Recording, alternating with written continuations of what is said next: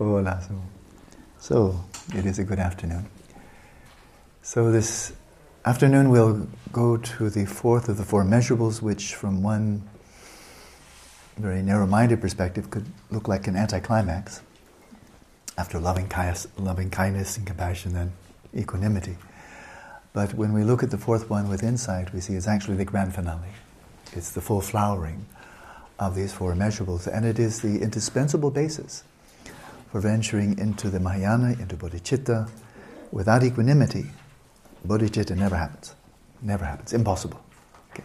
And equanimity, of course, is not simply a feeling of neutrality, neither happy nor sad. It actually has nothing to do with that. Equanimity, this term upeksha in Sanskrit, has different meanings in different contexts. I'll not give a scholarly exposition of each of the meanings, but suffice it to say here in this context of the four immeasurables, it is an even-heartedness as we attend to all different types of, let's say, people for the time being. There are people who, immediately upon encountering them, they're agreeable, let alone their physical appearances. I think it's kind of superficial. But in terms of how they present themselves, how they engage with us, how they act, the type of attitudes they express, these are much more important than mere bone structure and skin, right? And so, in this regard too, some people are very agreeable. We find it very pleasant to be with them, to engage with them. We look forward to seeing them again. And other people, perhaps on immediate contact, or even knowing about them by way of media, from a distance, we may find their behavior quite disagreeable, and that's because it is. It's not just prejudice. There's sometimes a behavior is just disgusting, And there are attitudes that are appalling. And the attitudes get expressed, and the expressions are appalling. And that's just a true statement. I mean, I could be a Buddha and saying this, it would still be true. Because Buddhas also recognize appalling behavior. The Buddha did, of course. He would not be intelligent if he didn't. And so there it is, just a flat-out fact that some people's way of engaging with the world, presenting themselves in the world, their attitudes and others, some are very wholesome, some very unwholesome, some very agreeable, and some very disagreeable. So insofar as we attend to others as objects that either give us pleasure or catalyze a sense of pleasure or displeasure, there's just no question other people are not even. Some people are much more positive, nicer than others. But the whole point of this practice, this culmination, and that's why it truly is the culmination, the full flowering, these four immeasurables, is to look beyond the appearances, and to look from subject to subject, to almost like jump out of your own shoes and jump into the shoes, into the perspective, into the being of the other person, and imagine viewing reality from their own eyes. And in this regard, then, actually we're all the same, in the sense that whoever we are, whatever behavior we engage in, and I mean the full bandwidth, from the diabolical to the angelic, the whole bandwidth, we're all doing what we do out of a wish to be happy. And some people, when they get into gear and are acting in order to find happiness, the satisfaction and so forth they seek, some people, when they get into gear, their behavior is magnificent. And others, when they get into gear, their behavior is diabolical. It's absolutely evil. But the motivation's the same. They want to be free of suffering. They want to find happiness. So the only difference then from the let's say the diabolical to the celestial in that whole bandwidth of behavior, really the only difference is the degree to which sentient beings, we sentient beings, are subject to, dominated by mental afflictions. If people pursue their fundamental yearning to find happiness and be free of suffering, and their minds are really, let's say, utterly unencumbered, unfiltered, unobscured by mental afflictions, then they'll just be really nice to be with. And the same person, if you veil that person's mind with delusion, craving, hostility, it may be unbearable to be in their presence. But the motivation's the same. But then nobody ever chooses to have mental afflictions. Nobody ever wakes up with a pure mind and say, this is boring, let's have mental afflictions today. Never happens. Any more than a person wakes up one morning and says, I'm just tired of being healthy. I think I'd like to have terminal cancer. Just something different for a change. Nobody ever has. And so as disease alights upon or comes to an individual, unwelcome and uninvited, so do mental afflictions come up. Unwelcome and uninvited. So the first victim of a mental affliction is not those who are the recipients of this person's harmful behavior outside. The first victim, of course, is the person who's suffering from the mental afflictions. And the worst of that is if they don't even recognize the mental affliction as a mental affliction. Then they're not only mentally afflicted, but they're delusional. And I mean in the technical sense of the term. They're delusional. They are fundamentally out of touch with reality. If you don't even recognize these basic mental afflictions as mental afflictions, diseases, poisons of the mind, then this just gives rise to all the more compassion, for such a person is profoundly delusional.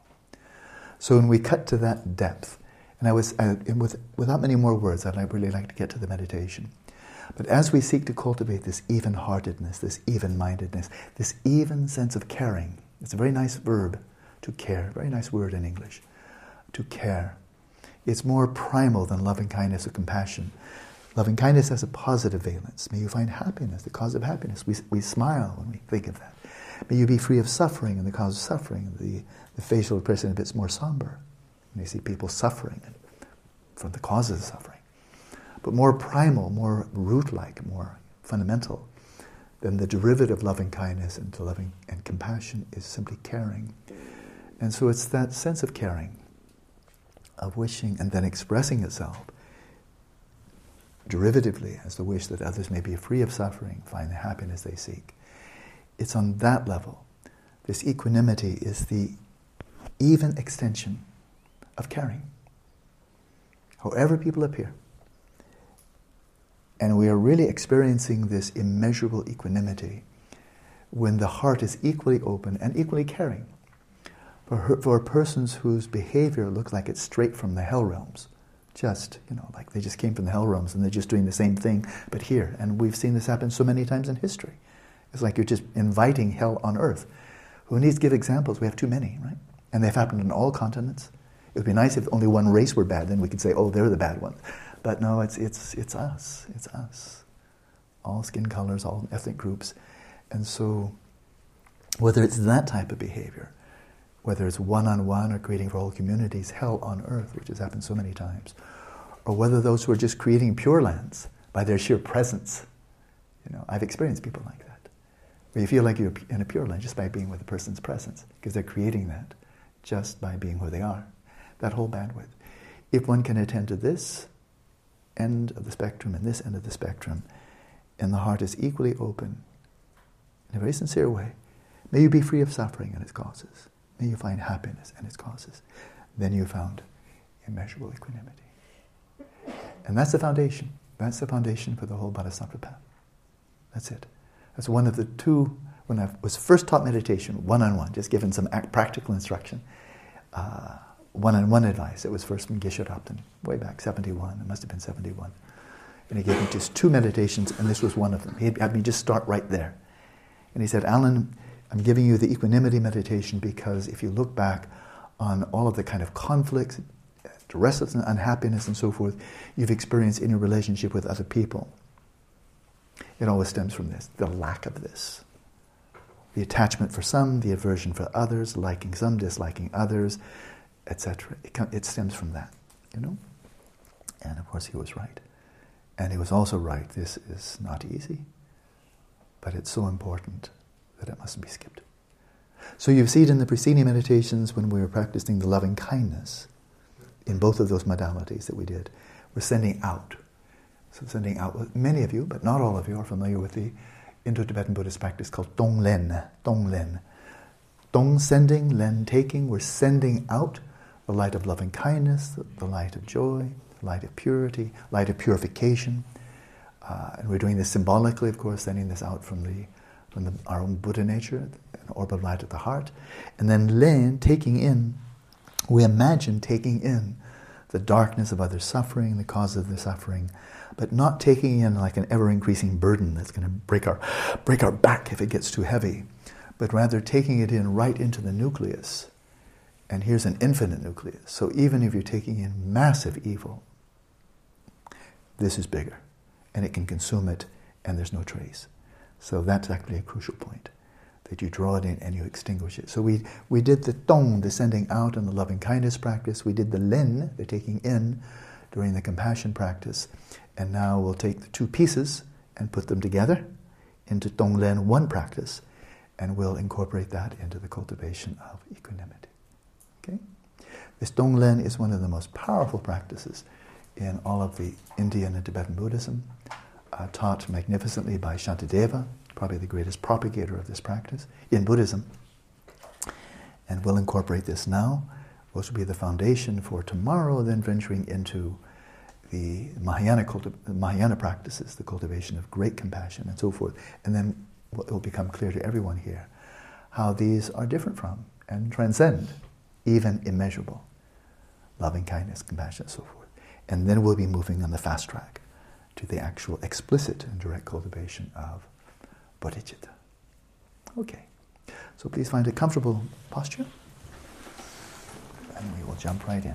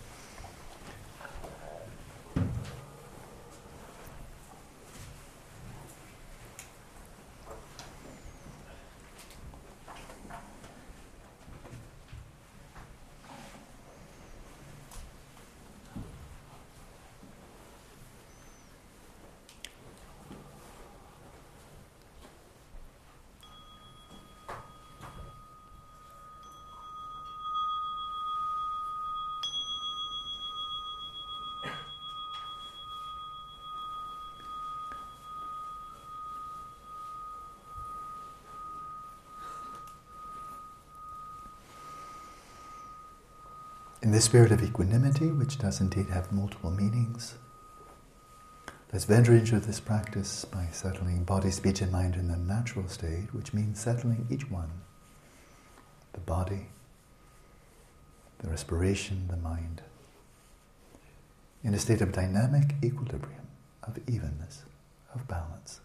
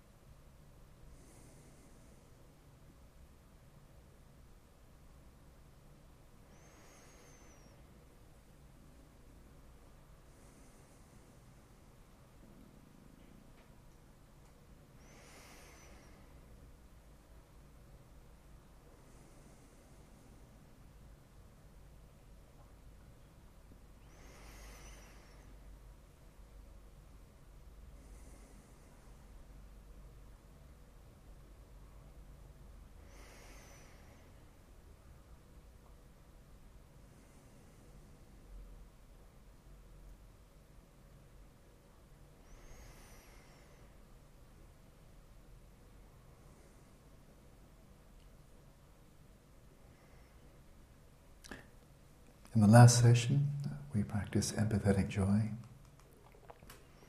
perhaps a bit ironically, first of all, with respect to ourselves, where the word of empathy towards oneself means a bit strange, but nevertheless meaningful. We are in the habit of liking ourselves, not liking ourselves, taking ourselves as a pleasing or unpleasing object, approving and disapproving of this person we call ourselves.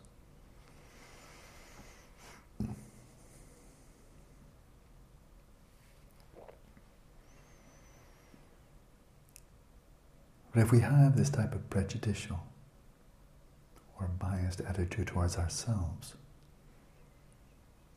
then how is it possible that we would not apply the same to others and respond to them simply in terms of how pleasing or unpleasing, how virtuous or non-virtuous they are? So very briefly, as we start from inside,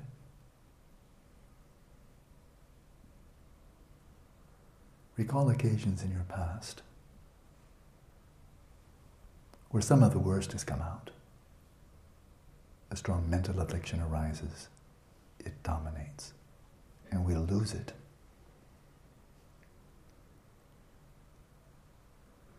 We engage in behavior that's really reprehensible.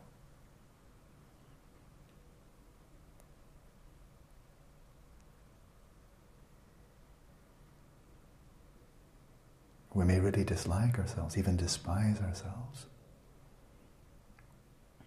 for engaging in such conduct, for being that kind of person.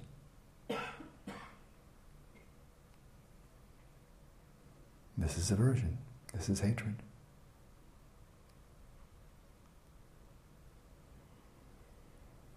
Toward a sentient being who happens to be ourselves.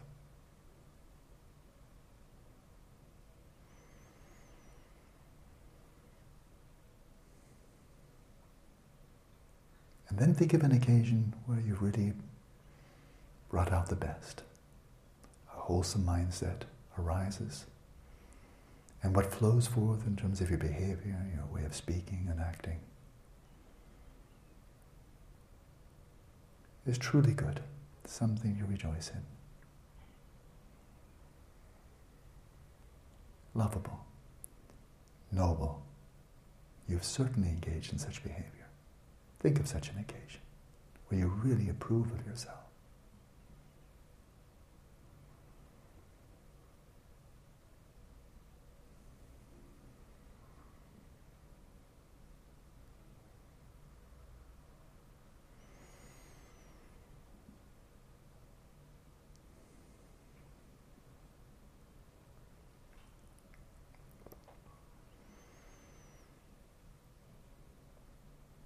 And of course there are many such occasions on the negative side, the positive side, the neutral side, where we're just getting on, just going about our lives, nothing particularly positive or negative. Here within our own continuum is the full bandwidth, from very negative to very positive, and everything in between.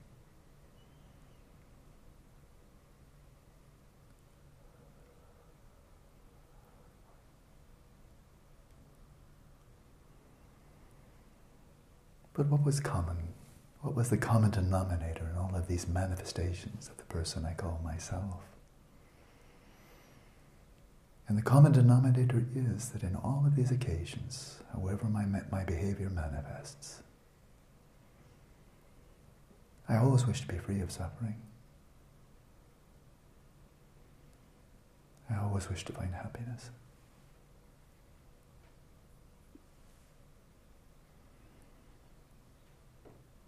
But sometimes I'm more deluded and sometimes less. Not because I choose to be. It happens.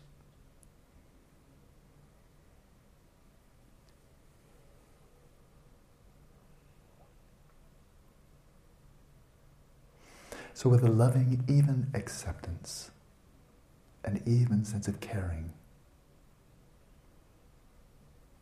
for yourself in all of your varieties, an even-mindedness, wishing yourself well, especially when you're afflicted, and wishing yourself to be free of suffering and the inner causes of suffering. Develop, first of all, this even-heartedness, this evenness, this equanimity.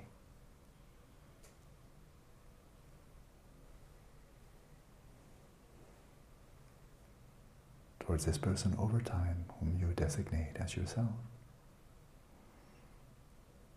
May you be well and happy.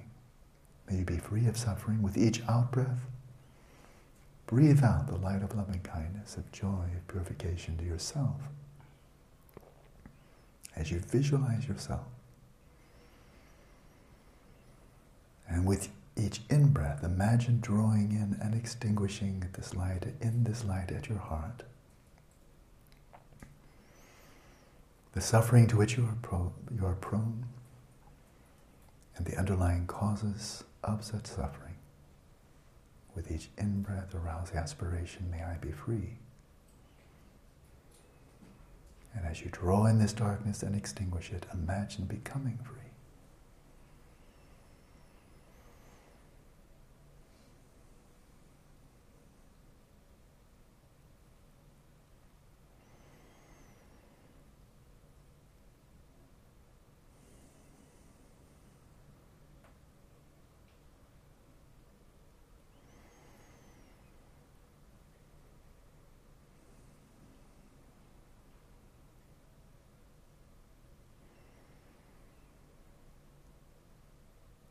With every out-breath, imagine finding the happiness you seek as you arouse this loving kindness, this aspiration. May you be truly, truly well and happy.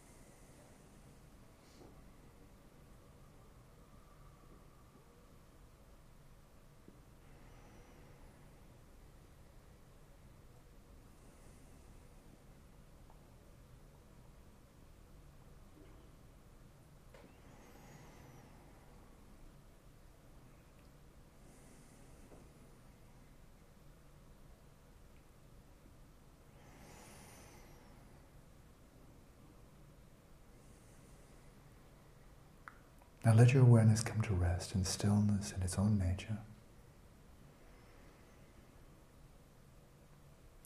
Turn the light of your awareness to the space of your mind, as if you were about to settle the mind in its natural state, allowing whatever comes to mind to come to mind.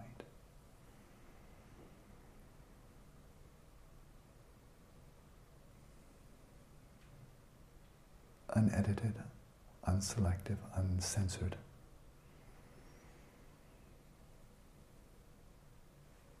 Open the space of your mind to all sentient beings,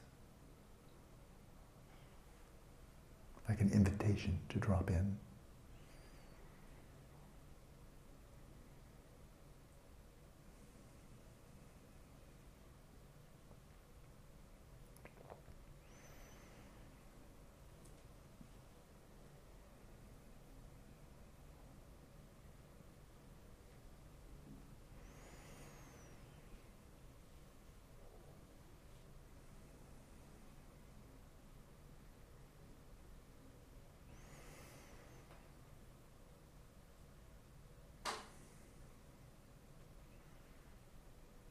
Then see whoever comes to mind, whether it's a loved one, an enemy, a neutral person, someone you know well, or a stranger.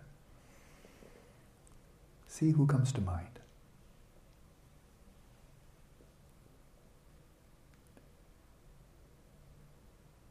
And as soon as the appearance of some individual or group of individuals comes to mind, rather than attending simply to the mental appearance, which is not a sentient being, by way of the appearance, attend to those individuals themselves, the actual human beings.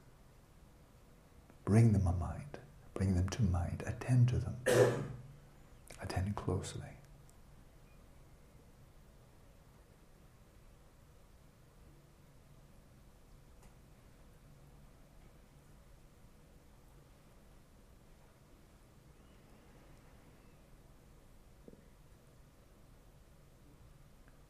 however they may appear, their behavior, their attitudes, virtuous or non-virtuous, pleasant or unpleasant. Attend to the depth where you feel the equality of yourself and this other person.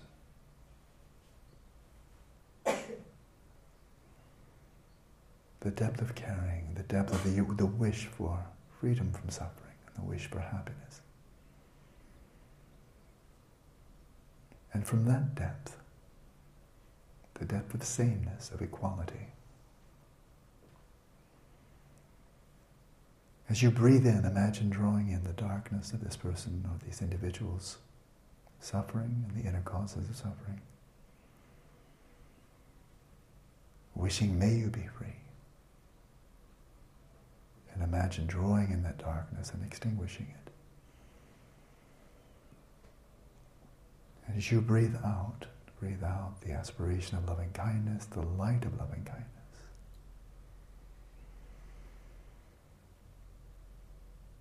And imagine this light suffusing, embracing, filling this person. Imagine them finding the happiness that is their innermost heart's desire, beyond the realm of mental afflictions. Breathe in, breathe out.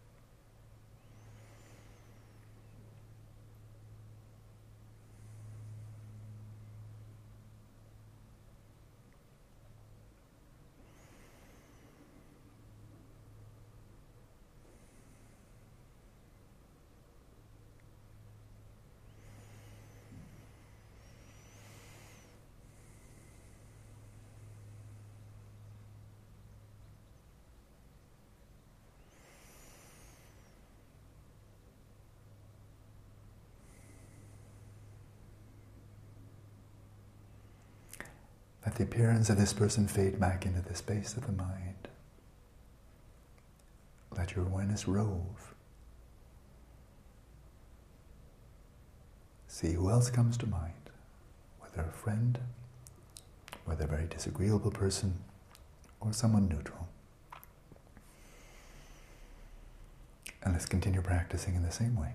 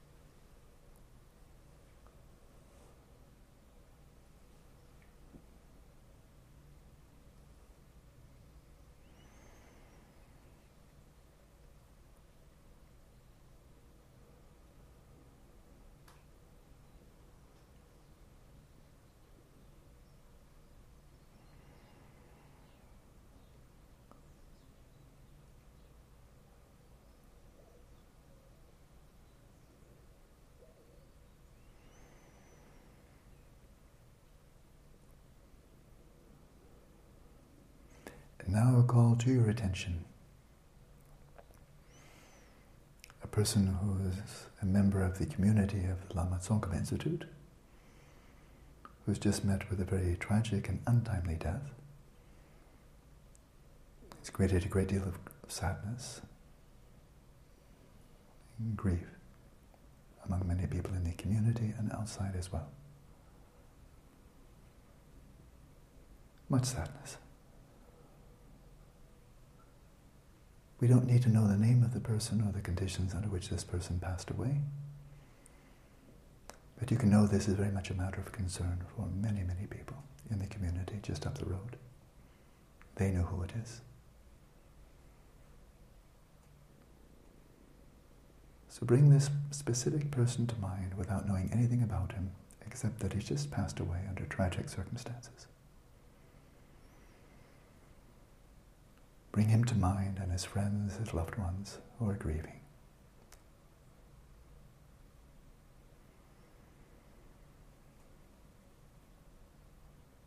And as you breathe in, draw in the darkness of their sadness and any mental afflictions that might arise, of confusion, for example. With the aspiration, may you all be free of suffering and its causes.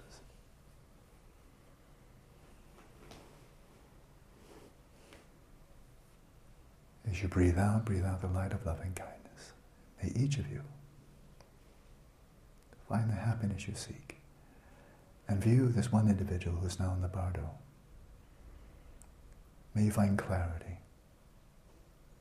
May you rediscover your refuge.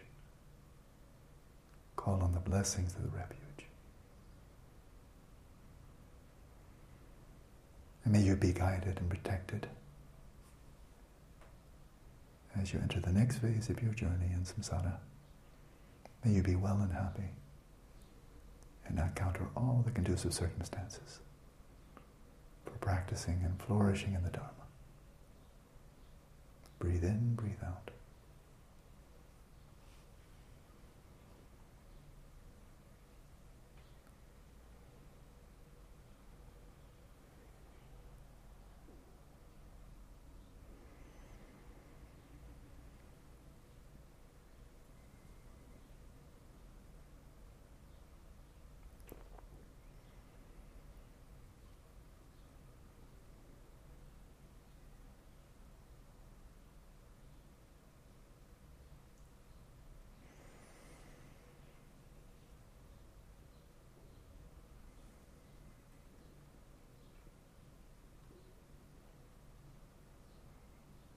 Expand the field of your awareness in all directions. With each in-breath or as the aspiration, may we all be free of suffering and its causes. Breathe in the darkness of the world and extinguish it.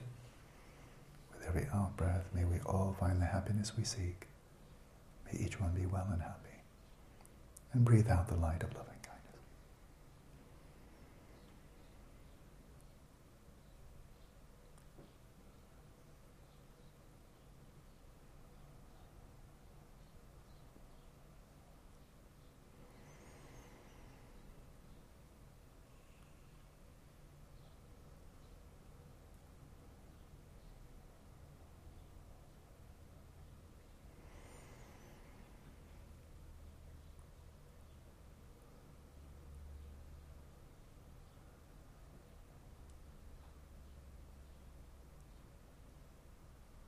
And let your awareness rest without object in its own nature,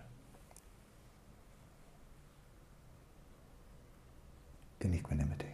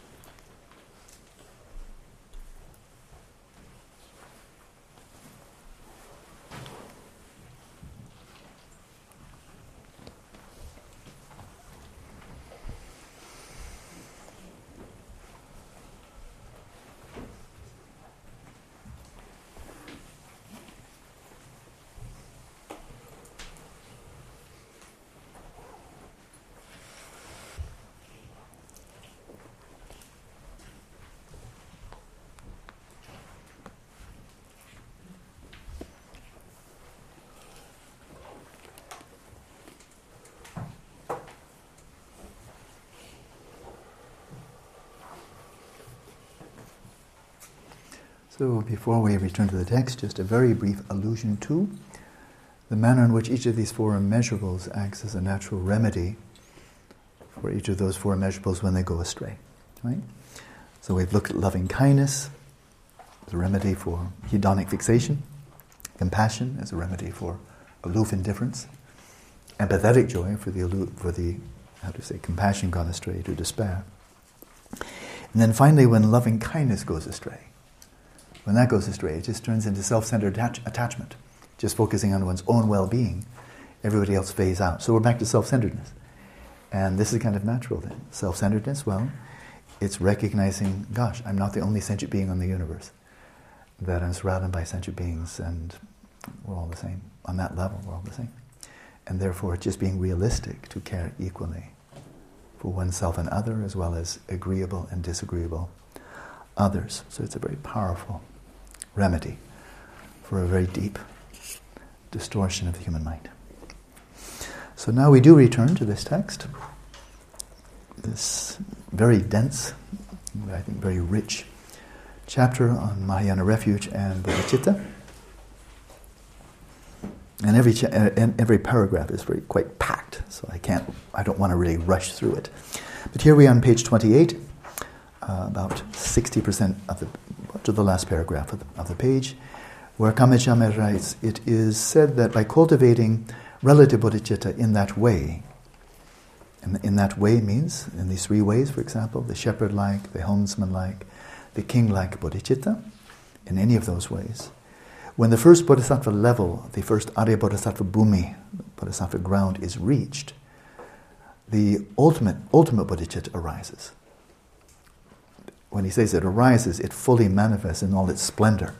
Because what he's referring to here is the direct and non-conceptual, unmediated realization of emptiness, of ultimate reality. Prior to that point, you do have realization on the stage of on the path of preparation, for example, immediately preceding this first Arya Bodhisattva level or ground. You do have realization, but it's still veiled or filtered through conceptualization, so it's mediated by concepts. Whereas when you become an Arya Bodhisattva, a Bodhisattva who has achieved what's called the Mahayana path of seeing, achieved the first Arya Bodhisattva bhumi or ground, at that point, for the first time, the Bodhisattva has this unmediated realization of emptiness, and the effects of that are absolutely staggering. The consequences of reaching the first bhumi, the second, third, and fourth, are found in many texts of classic literature. One that immediately comes to mind in a purely practice context is Gampopa's Jewel Ornament of Liberation, which has been now well translated by one Tibetan Lama. And right towards the end, he goes to the bhumis and shows how the powers of the mind, the capacities of the mind, expand exponentially from one bhumi to the next bhumi to the next bhumi. It's absolutely phenomenal. But he's referring to the first here, and so he's saying by gradually cultivating relative bodhicitta up to that point, then when you achieve this first Arya Bodhisattva bhumi, then ultimate bodhicitta, which in this context is direct realization of emptiness, this arises, and that is ultimate bodhicitta. So this is for this general Sutrayana, or Mahayana, that ultimate bodhicitta is the direct non-conceptual realization of shunyata, which is nirvana, which is dhammadhatu, which is ultimate reality.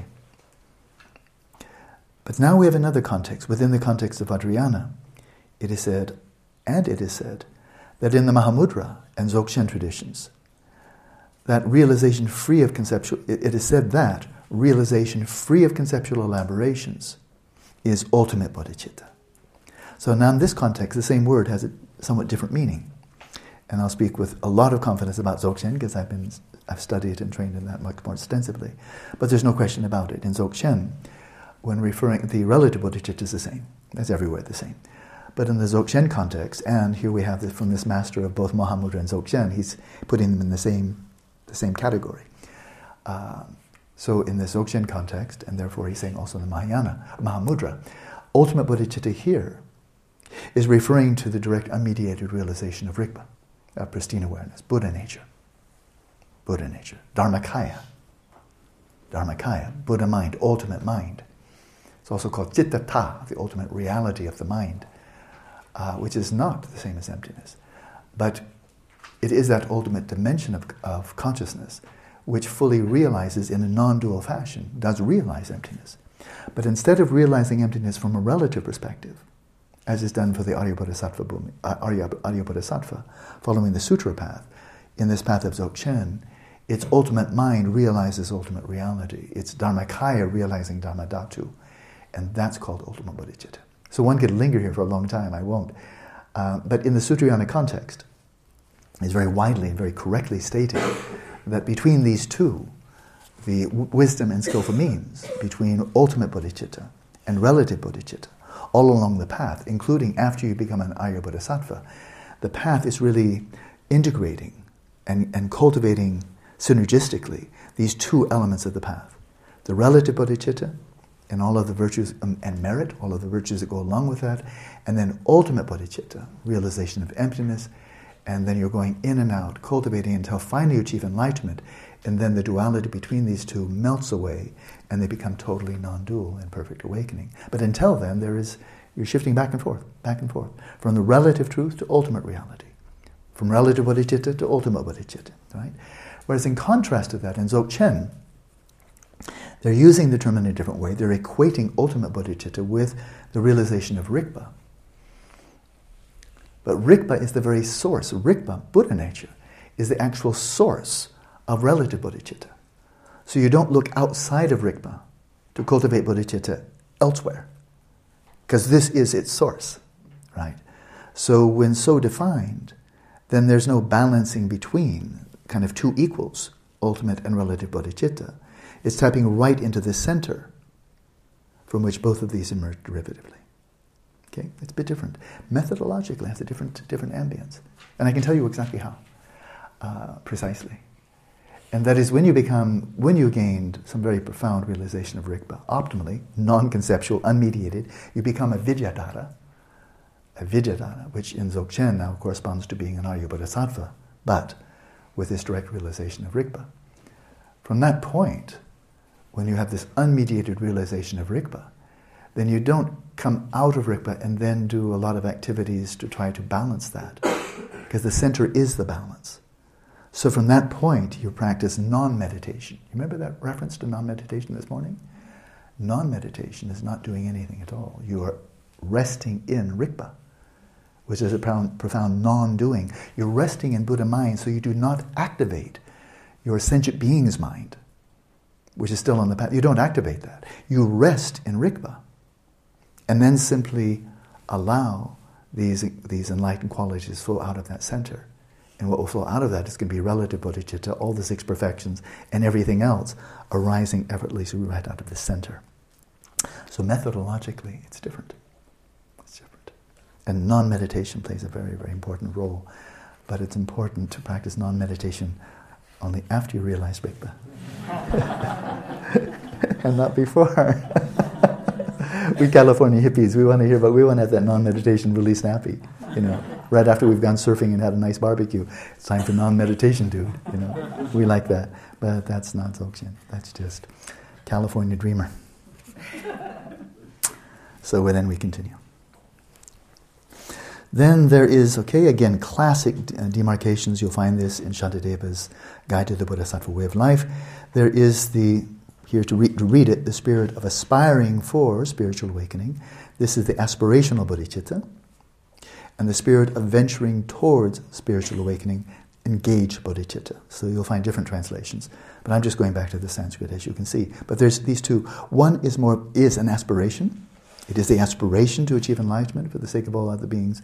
And then the second one is engaged bodhicitta, such that with that aspiration, you're now entering into the practice and it's applied. It's like getting in the car in gear and you're on the road, rather than sitting at a stop and aspiring to go someplace. So an extensive way of cultivating each of these separately, these two types of bodhicitta, is presented in the lineage stemming from Maitreya through Acharya Asanga, and that is the 5 works of Maitreya that were revealed by way of Asanga. So there's one whole lineage there for developing bodhicitta. And this starts by viewing all sentient beings as being your mothers and fathers, proceeds from there. Classic practice. So there's one lineage. And if you're following that lineage, from Maitreya to Asanga, and then it makes its way into Tibetan Buddhism and all 4 schools of Tibetan Buddhism. If you're following that lineage, for this one must have any of the kinds of vows of individual liberation. These are the pratimoksha. This means having either lay precepts, precepts of a novice, or precepts of a fully ordained monk or nun. You must have these basic precepts of individual liberation. And the Bodhisattva vows do not arise without having a spiritual friend who knows the collection of the Bodhisattva sutras. So in this lineage then, when you want to take the Bodhisattva precept, the Bodhisattva vow, then you must do so from a guru who is qualified, who knows the Bodhisattva teachings and practices, and then grants you the Bodhisattva precept or vow. Just as if you're taking monastic vows, you must receive that from somebody who has them. If you receive Vajrayana Samayas, Vajrayana vows, then you must receive them from somebody who has them, right? And so it is for this lineage of the Bodhisattva. The ritual for taking the precepts of aspiring bodhicitta and engaged bodhicitta simultaneously is presented in the lineage stemming from Manjushri through Nagarjuna and Shantideva. So here's the second lineage.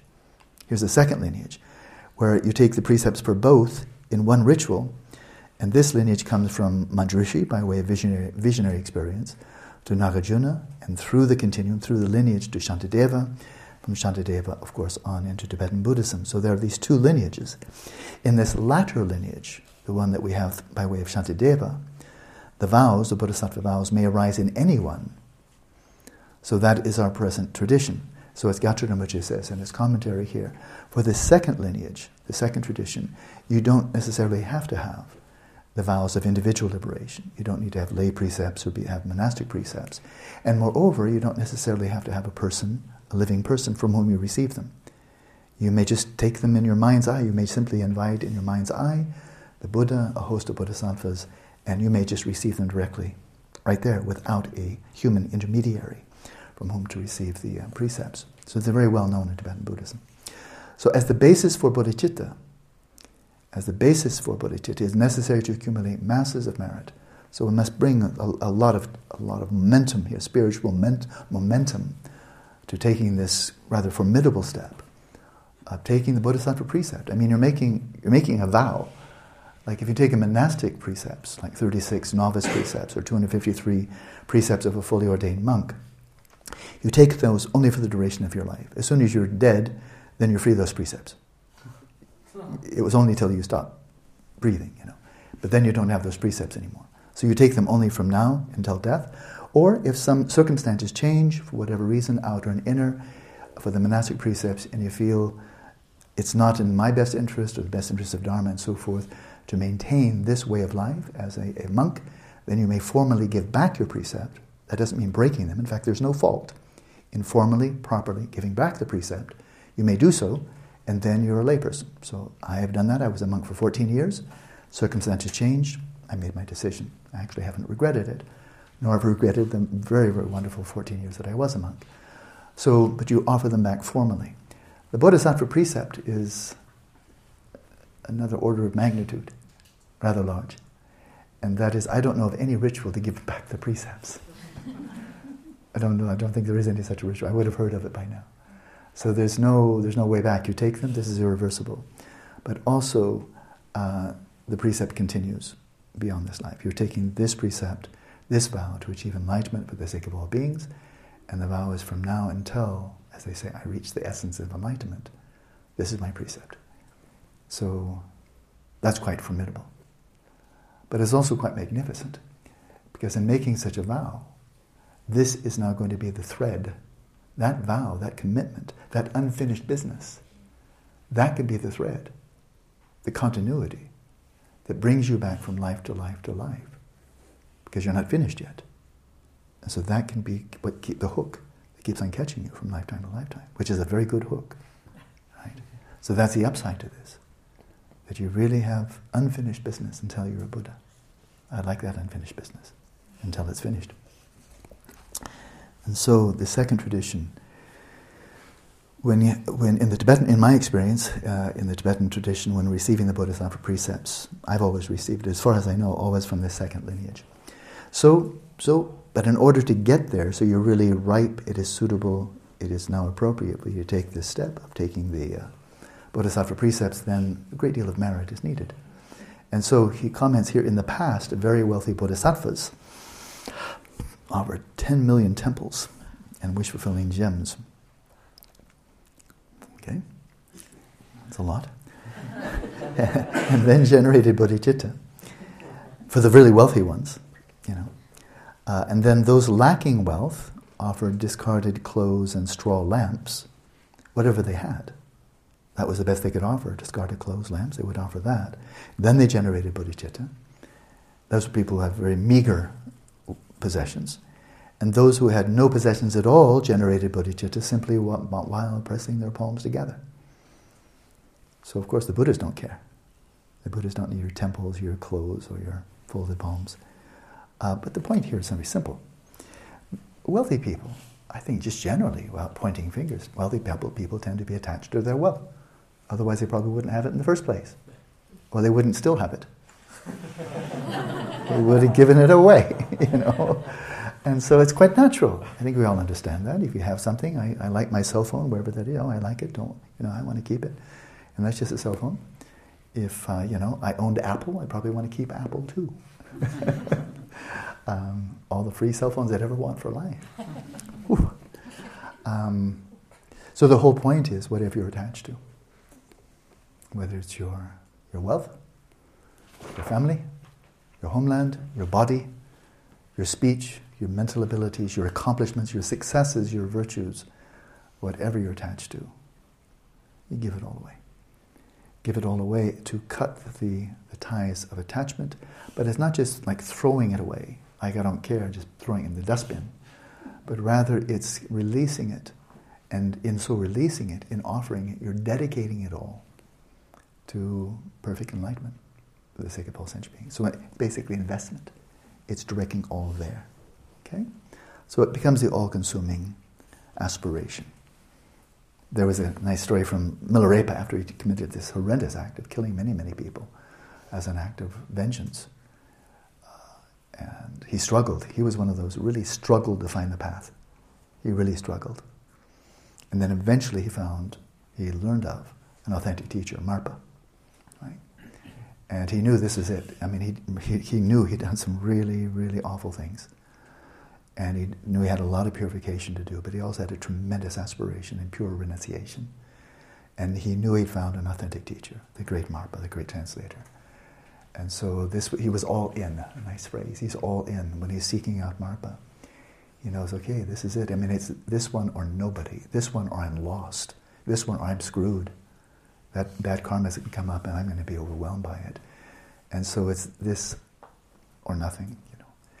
And so he didn't have many possessions, but he had some, and he got all his possessions together. And then he went off to see Marpa. And he said, everything I have, I offer to you. Except for he left one thing behind, a lame goat. He had a lame goat. He didn't think Marpa would have any use for a lame goat. It's kind of a crappy gift, you know. And so he left the lame goat behind, not because he was attached to it. He thought that's kind of an unworthy gift. And he gave everything else. And Marpa said, where's the goat?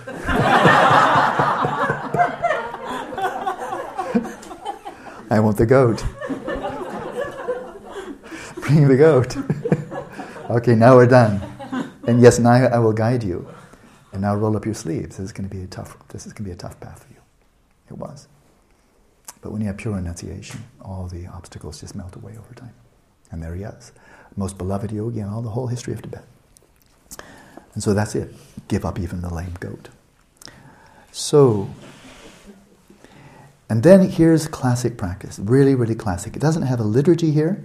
It just goes to the meaning. There are many liturgies. One is a beautiful one from the Dujum lineage, from the Dzogchen tradition, but there's really nothing sectarian about it. But it does focus on Padmasambhava. It's the 7-limb puja, the 7-limb worship, the 7-limb devotion. Elizabeth, right there, she has a copy of this. It's one, but there are many. There are many, and they're classic. And they're practiced in all schools of Tibetan Buddhism. It's very balanced. It's very balanced. Purification and accrual of merit in one in one, integrated devotion, which is very, very good. Very, very good. And one thing I really like about number one, it's just absolutely classic. It's taught by Shantideva, practiced in all schools of Tibetan Buddhism. It's just immensely meaningful and rich and balanced. But also one thing I like about it, it doesn't entail any counting. You're not counting 100,000 of this or 10,000 of that. You're just doing this every day. You're just doing this and doing this deeper and deeper and deeper.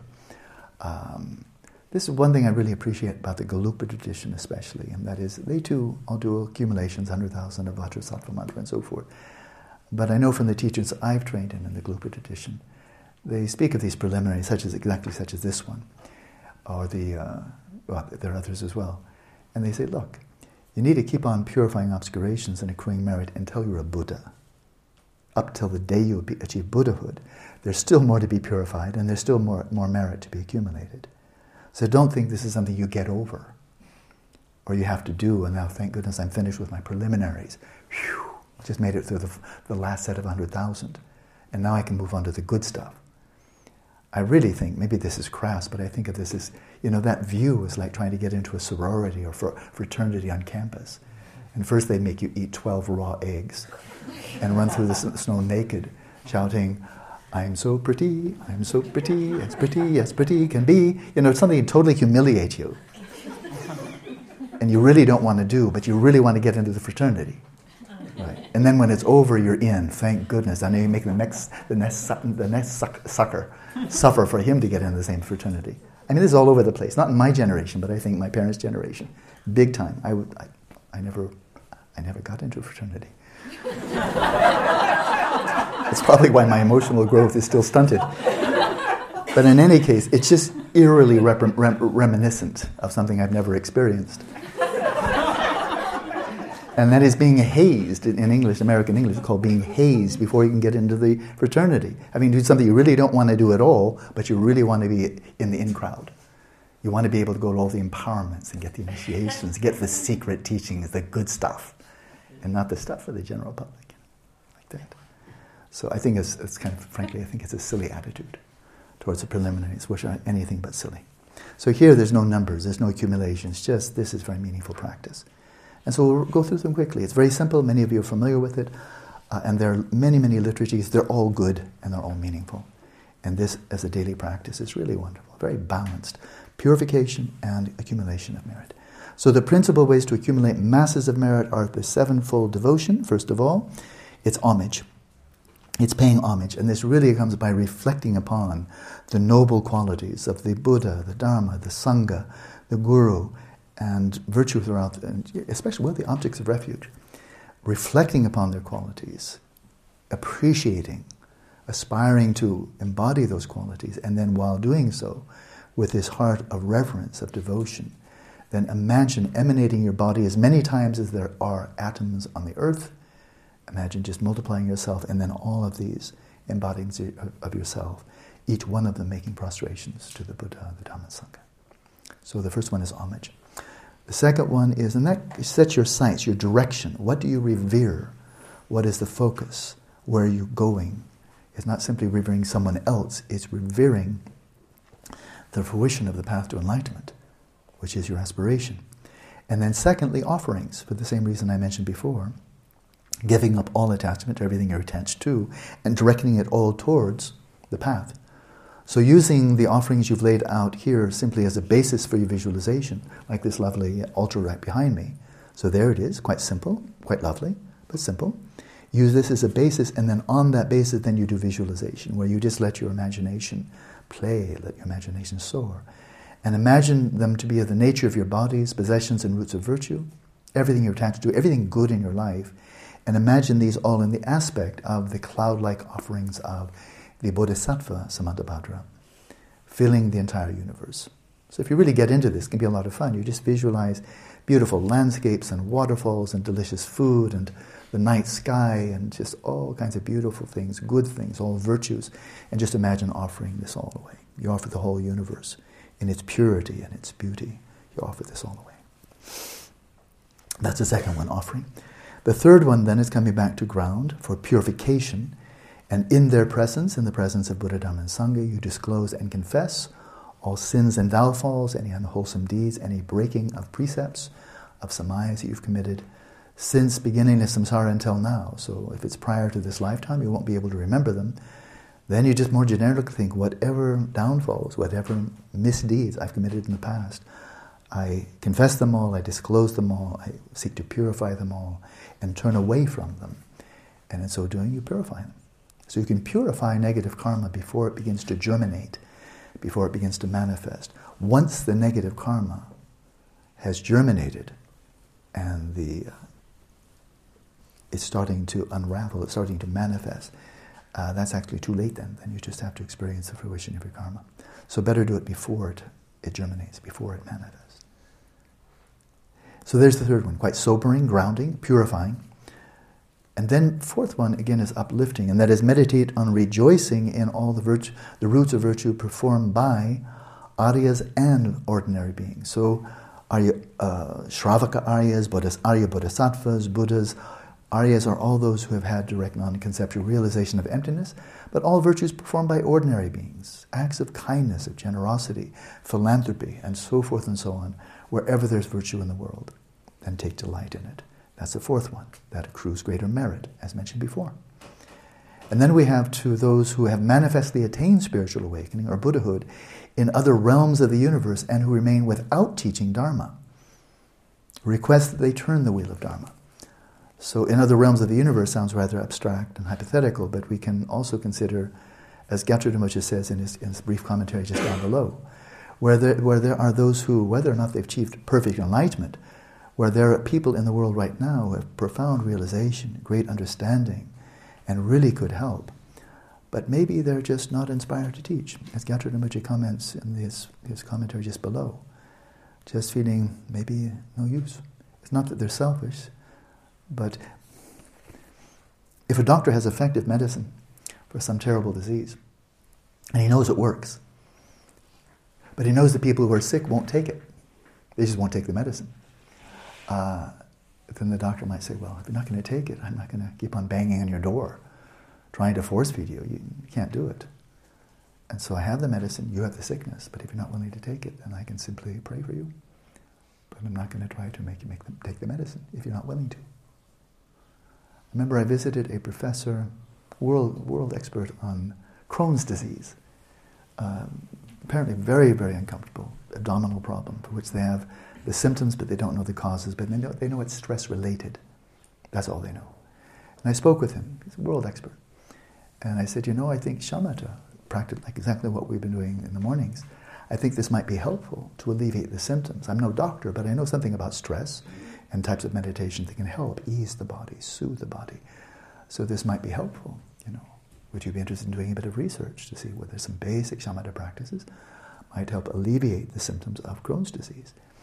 And his response, I might have to say, really saddened me, because he knows his clients, his patients and so forth. And he said, well, Alan, you're probably right. This is stress-related, and the type of meditation you teach probably does alleviate stress. I mean, TM does, mindfulness meditation does, shamatha does, so nothing revolutionary there. I said, you're probably right, but the problem is, I know my patients, and even if you taught it to them, they wouldn't practice. They're waiting for a drug. They want a drug. They don't want to have to give time. They don't really believe in it. They want a drug. And they didn't say it, but they've been so brainwashed that they've given them any sense of personal responsibility for their health. They want somebody else to do it, and they would just want to open up their mouths like babies. Give me something to swallow. So then I gave up. I said, well, if they're not going to practice, I'm not going to teach. What's the point? I appreciated his candor, but I thought, your patients have really been brainwashed. There's materialism at its worst.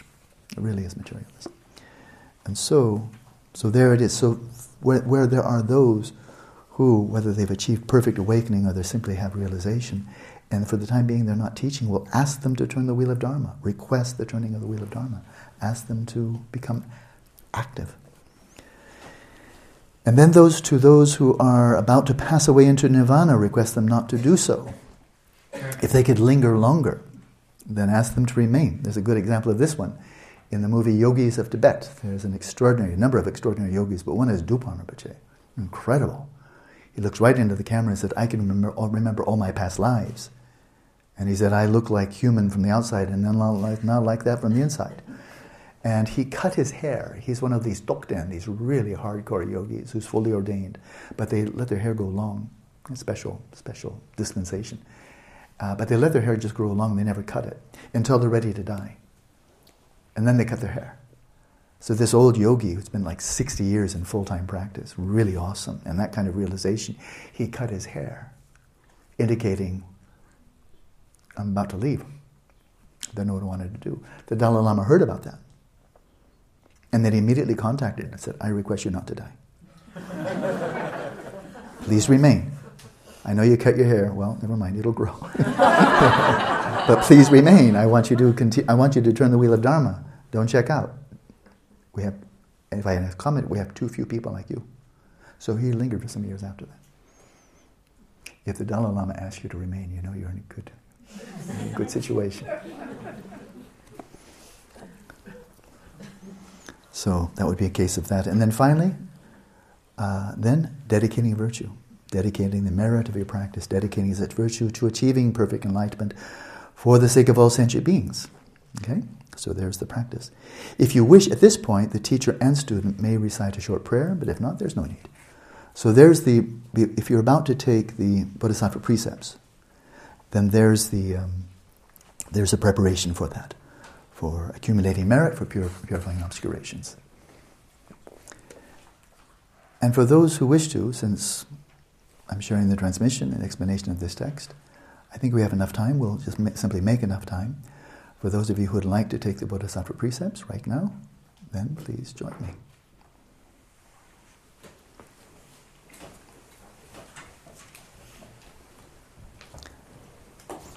So we're just following exactly in this lineage, and now we're following the lineage of Shantideva. It was Nagarjuna, wasn't it? Yes, Nagarjuna, by way of Manjushri, Nagarjuna, and then Shantideva. So you visualize in the space in front of you the three jewels, Buddha, Dhamma, and Sangha. The Sangha, specifically Bodhisattva Sangha. The Dharma, specifically the Mahayana Dharma, the path of the Bodhisattvas. And now Karma Chagme states, and I recite after him, 4 centuries later. So please recite after me. Whatever little virtue I have accumulated, three times, by means of prostrations, offerings, confession and rejoicing, beseeching and requesting, I dedicate for the sake of everyone's great, perfect spiritual awakening.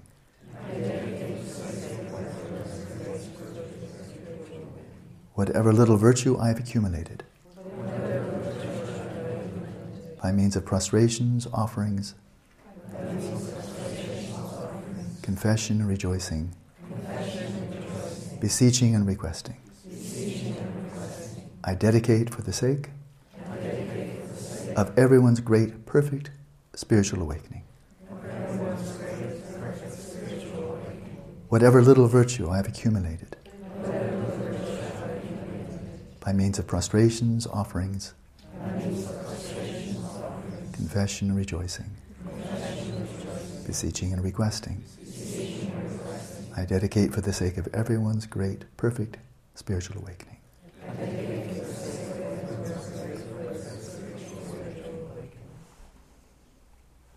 So this is the preparatory ritual. Then following the preparatory ritual for bodhicitta, there is the main practice.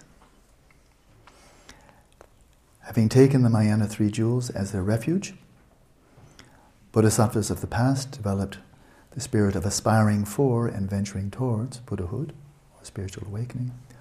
Likewise, since all sentient beings have been my kind mother and father, I too shall bring forth the aspiration to enlightenment for their sakes. So there's a motivation. With that thought, recite 3 times after me. All Buddhas and Bodhisattvas dwelling in the 10 directions, please attend to me. Teacher, please attend to me. from this time until I reach the essence of enlightenment. I take refuge in the Buddhas, and I likewise take refuge in the Dharma and the community of Bodhisattvas. Just as the Sugatas of the past develop bodhicitta and gradually engage in the practices of the Bodhisattvas. Likewise, in order to serve sentient beings, I should develop bodhicitta and I shall gradually engage in the practices. Now for a second time. All Buddhas and Bodhisattvas dwelling in the 10 directions. Please attend to me. Teacher, please attend to me. From this time until I reach the essence of enlightenment. I take refuge in the Buddhas. And I likewise take refuge in the Dharma and the community of Bodhisattvas. Just as the Sugatas of the past develop bodhicitta and gradually engage in the practices of the Bodhisattvas. Likewise, in order to serve sentient beings, I should develop bodhicitta and I shall gradually engage in the practices. Upon the conclusion of the third recitation, and I'll snap my fingers at that moment, imagine that you receive the Mahayana and Bodhisattva precept. All Buddhas and Bodhisattvas dwelling in the 10 directions. Please attend to me. Teacher, please attend to me. From this time until I reach the essence of enlightenment, I take refuge in the Buddhas. And I likewise take refuge in the Dharma and the community of Bodhisattvas. Just as the Sugatas of the past develop bodhicitta and gradually engage in the practices of the Bodhisattvas.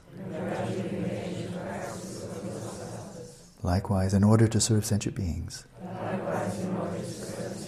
I should develop bodhicitta and I shall gradually engage in the practices.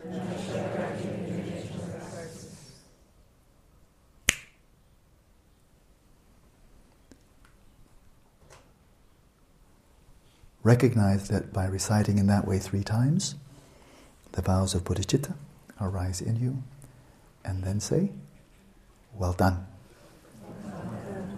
Very good. The concluding task is taking delight in oneself. What this really means is taking delight in one's own practice, one's commitment to enlightenment. So now here's a reflection. This is straight from Shantideva. Having attained a human body, it is significant that I have not died up to this point. By obtaining the vows of bodhicitta today, like an elixir that transforms iron into gold, I've taken birth in the family of the Buddhas, and I have become a child of the Buddhas.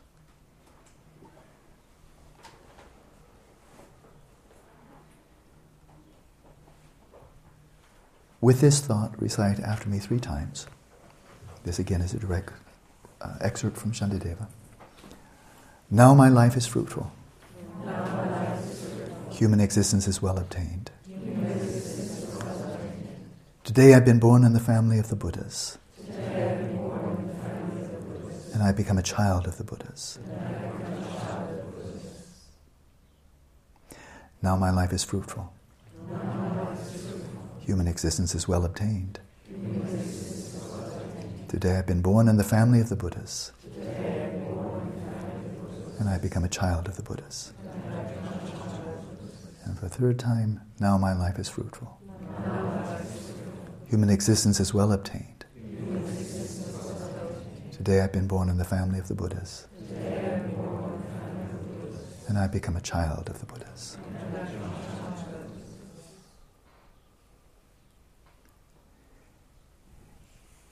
Karma Chagme continues here. If one expands on the practices associated with receiving those vows, there's much to be said. So there's just that.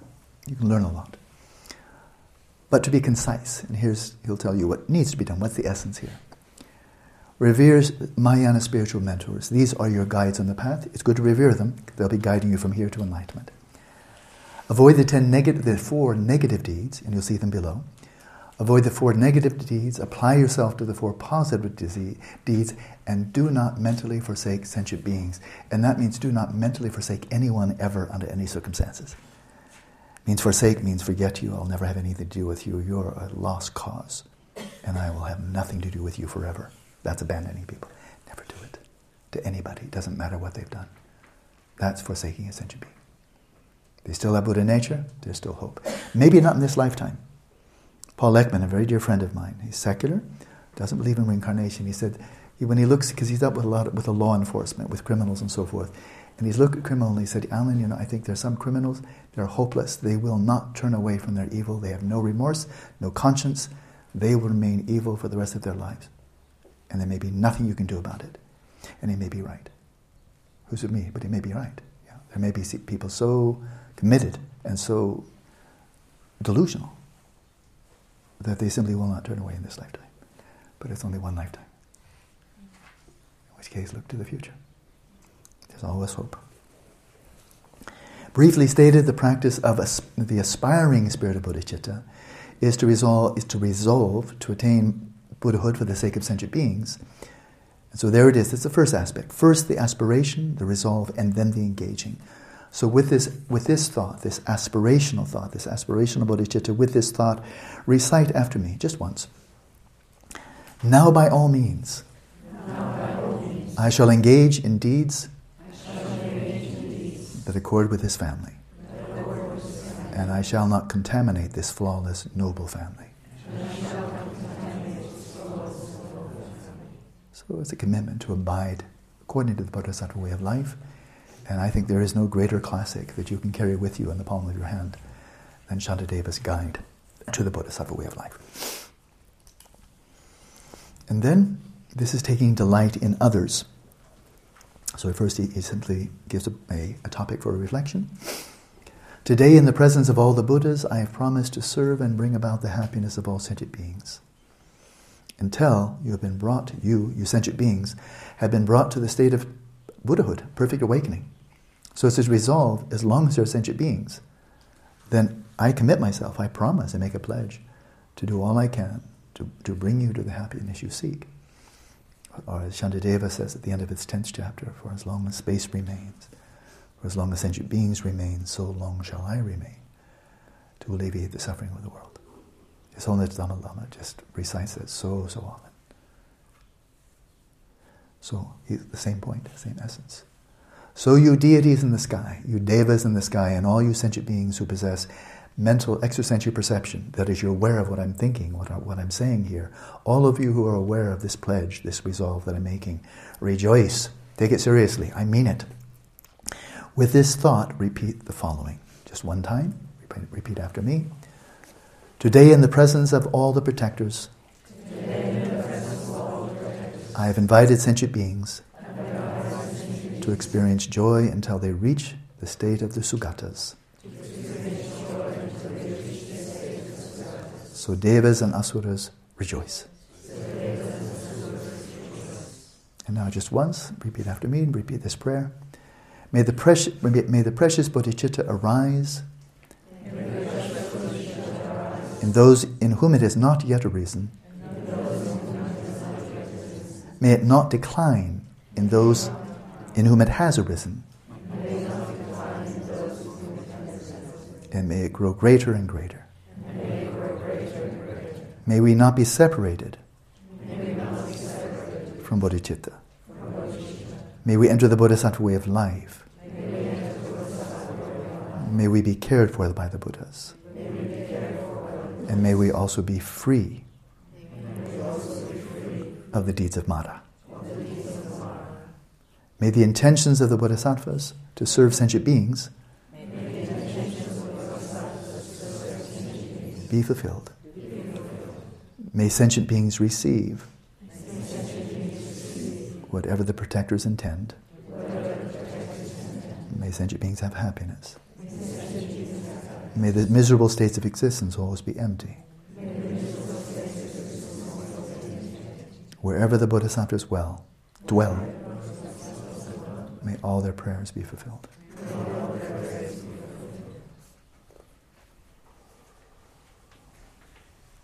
By those means, the vows of bodhicitta are received. I'm just reading, it's okay. But I appreciate your enthusiasm. So this is the training, and he just simply quotes again, not forsaking sentient beings, bearing in mind the benefits of bodhicitta, accumulating the two accumulations, the two collections of merit and wisdom, merit and knowledge, and again cultivating bodhicitta, following the 4 positive actions and avoiding the 4 negative actions. Those 5 comprise the training of bodhicitta for Buddhahood, for spiritual awakening. And Gyatso Rinpoche, I'll leave you to read it, it's very self-explanatory. But on page 31, right in the middle there, Gyatso Rinpoche tells exactly what those 4 negative deeds are and what the 4 positive are ones. So he said it very clearly. You can all read clearly. So that's regarding the spirit of aspiration, the aspirational bodhicitta. Then the training of the spirit of venturing toward awakening, or engaged bodhicitta, is chiefly comprised of the 3 trainings, the 3 higher trainings of ethics, samadhi, and wisdom. So there's the short version, and they're included in the 6 perfections: generosity, ethics, patience, enthusiasm, meditation, and wisdom. So there's your way of life, there's your practice, laid out in the 3 trainings, or more elaborately in the Mahayana context, the 6 perfections culminating in wisdom. So if one takes those as one's vows, they are, here he says it, generosity, ethical discipline, patience, enthusiasm, meditative stabilization, or simply meditation, and wisdom. Those 6 comprise the training of the spirit of venturing towards awakening. So as you're envisioning the direction you want to go, what you'd like to achieve, to realize, this is the aspirational bodhicitta, and then applying that motivation to practice, and you apply that to the 6 perfections, and then you set out on the Bodhisattva way. And then finally, I think we'll stop here. According to the Chittamatra tradition, so there are different lineages regarding the Bodhisattva precepts, the primary and secondary precepts or vows. According to the Chittamatra or mind-only tradition, there are 4 defeat-like actions and 44 secondary faults. So that's one tradition. Defeat-like actions, these are the ones that really kind of demolish or so profoundly antithetical to your bodhisattva vow that you've kind of torpedoed it. According to the Madhyamika tradition, and this is the one again more widely taught, the one that I've been trained in, according to the Madhyamika tradition, for those of sharp faculties, there are 18 vows for kings, ministers, and so on. And for those of middling faculties, there are 4 vows, and for those of dull faculties, there's 1 vow. So good. I always wait, I can tell you, and I'm being totally sincere, I always wait for them to get to the dull one, because that's when I feel the shoe will fit. And I'm not being humble or anything, I mean, just true. I hear about the ones of sharp faculties, and and then medium, and then finally, okay, now you got to me. So dual faculties, 1 vow, I think I can handle that one. And this is nice, we have a couple of minutes. Remember I mentioned that the Buddha's advice to a king has all these responsibilities. Can't go into a shamatha retreat, probably not. No 3-year retreat for you, sorry. Too many duties, too many people counting on him. So here's the advice to a king, sutra, the Buddha's discourse of advice to a king. And it states, great king, you, and you're all kings of your family, king of your business, king of your supermarket, whatever, you're kings in your own domain. You have your jobs, right? So don't think this is just for somebody else. This is probably you. Great king, you who have so many activities and so much work. You may not be able at all times and in all ways to practice the perfections from generosity to wisdom. Just because you have to do other things. Therefore, great king, whether you're walking, getting up, sitting, lying down, waking up, or eating, constantly bear in mind and cultivate aspiration, faith, yearning, and longing for genuine, perfect enlightenment. So you'll have many courses throughout the course of the day, many desires. Desire to get a cup of coffee, desire to go to your car and drive, desire for all kinds of things, desire to talk to your television, desire to relax and watch a bit of television maybe. Many desires arise. But underlying all those desires is kind of like the desire of desires, your prime directive. That which makes all the rest of the desires potentially meaningful. is bodhicitta. So keep on trying to come back to that. This is so much deeper than simply coming back to relaxation, stillness, and vividness. That's good. But you can come back to relaxation, stillness, and vividness because you want to rob a bank very effectively. Really, you can use that for anything. Robbing a bank, hitting a golf ball into a little hole. It's still useful, for stuff that I always thought that was quite trivial, to knock a ball into a hole and then take it out again after you've done it. At least leave it there. If they wanted it so much and they wanted to get in it so quickly, you'd think they'd at least leave it there. They could write home, my ball is there. It's kind of like if you climb a mountain. You climb a mountain, you put a flag there, right? You don't climb a mountain, put a flag, and then take the flag back home. You leave the flag up there. I was here. I did it. Or you put your name on a little marker. I climbed, You should leave your name on the little cup on the golf course. I made it. Leave your ball as a memento. They don't even do that. So there's no trace of them ever having been there. To my mind, that's completely meaningless. You knock into a hole, you take it out, you walk away, and nobody's the wiser. But you'd probably still knock it into the hole more effectively if you're relaxed, stable, vivid. Bodhicitta is deeper than that. Shamadeva says this too, I love it, because I really need this teaching. And that he says, once this bodhicitta really, you get into the flow of it, where it's really there, it's not just lip service, but it really is the desire underlying all your desires. It's really the direction of your life. Then on occasion, you're bound just to get tired. We all get tired, just exhausted, pooped out at the end of the day. Maybe want a little bit of entertainment, want something harmless or even maybe informative, entertaining on the television, or listen to music or some light reading, because you just need a bit of a break, right? We all need that. And he said, if your underlying aspiration is bodhicitta, then even when you're just sitting back and relaxing, you're still accruing merit. It's still dharma. Because the aspiration, the desire for getting some relaxation, just kicking back and relaxing, having a cup of tea, it's still bodhicitta. So that's part of your bodhisattva activity, is watching a bit of television. Can be. You wouldn't do something unwholesome, but as long as it's neutral or wholesome, that's fine. So even just resting, just going for a walk, when the underlying motivation is bodhicitta, that's part of your bodhisattva way of life. That's really encouraging. In other words, it's not heavy. It's not like, the hammer, you're not practicing dharma, your meditation cushion's getting cold.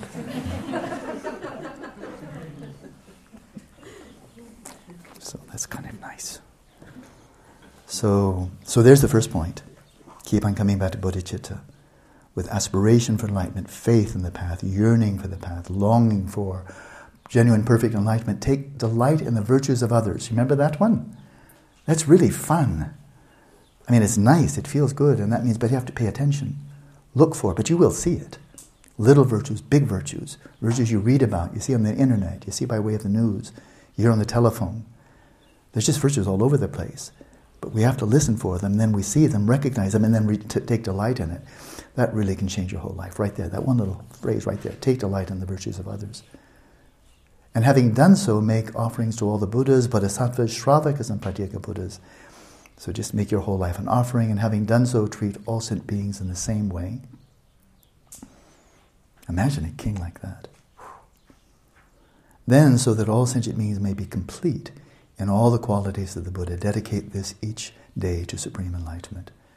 Great king, great president, great prime minister, great CEO of corporations, anybody with influence. If you do that, you may also rule your kingdom, running your government, your business, and so forth. You can do that, and your royal duties will not fall into decline. This will not in any way detract from your obligations. And the collections towards enlightenment will also be perfected, so you can actually do both. Very powerful.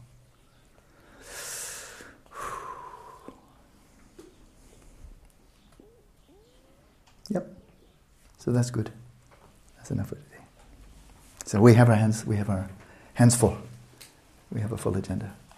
And for these 8 weeks, happily, we have nothing else to do besides practice stuff. So enjoy your evening, and I'll see you tomorrow morning.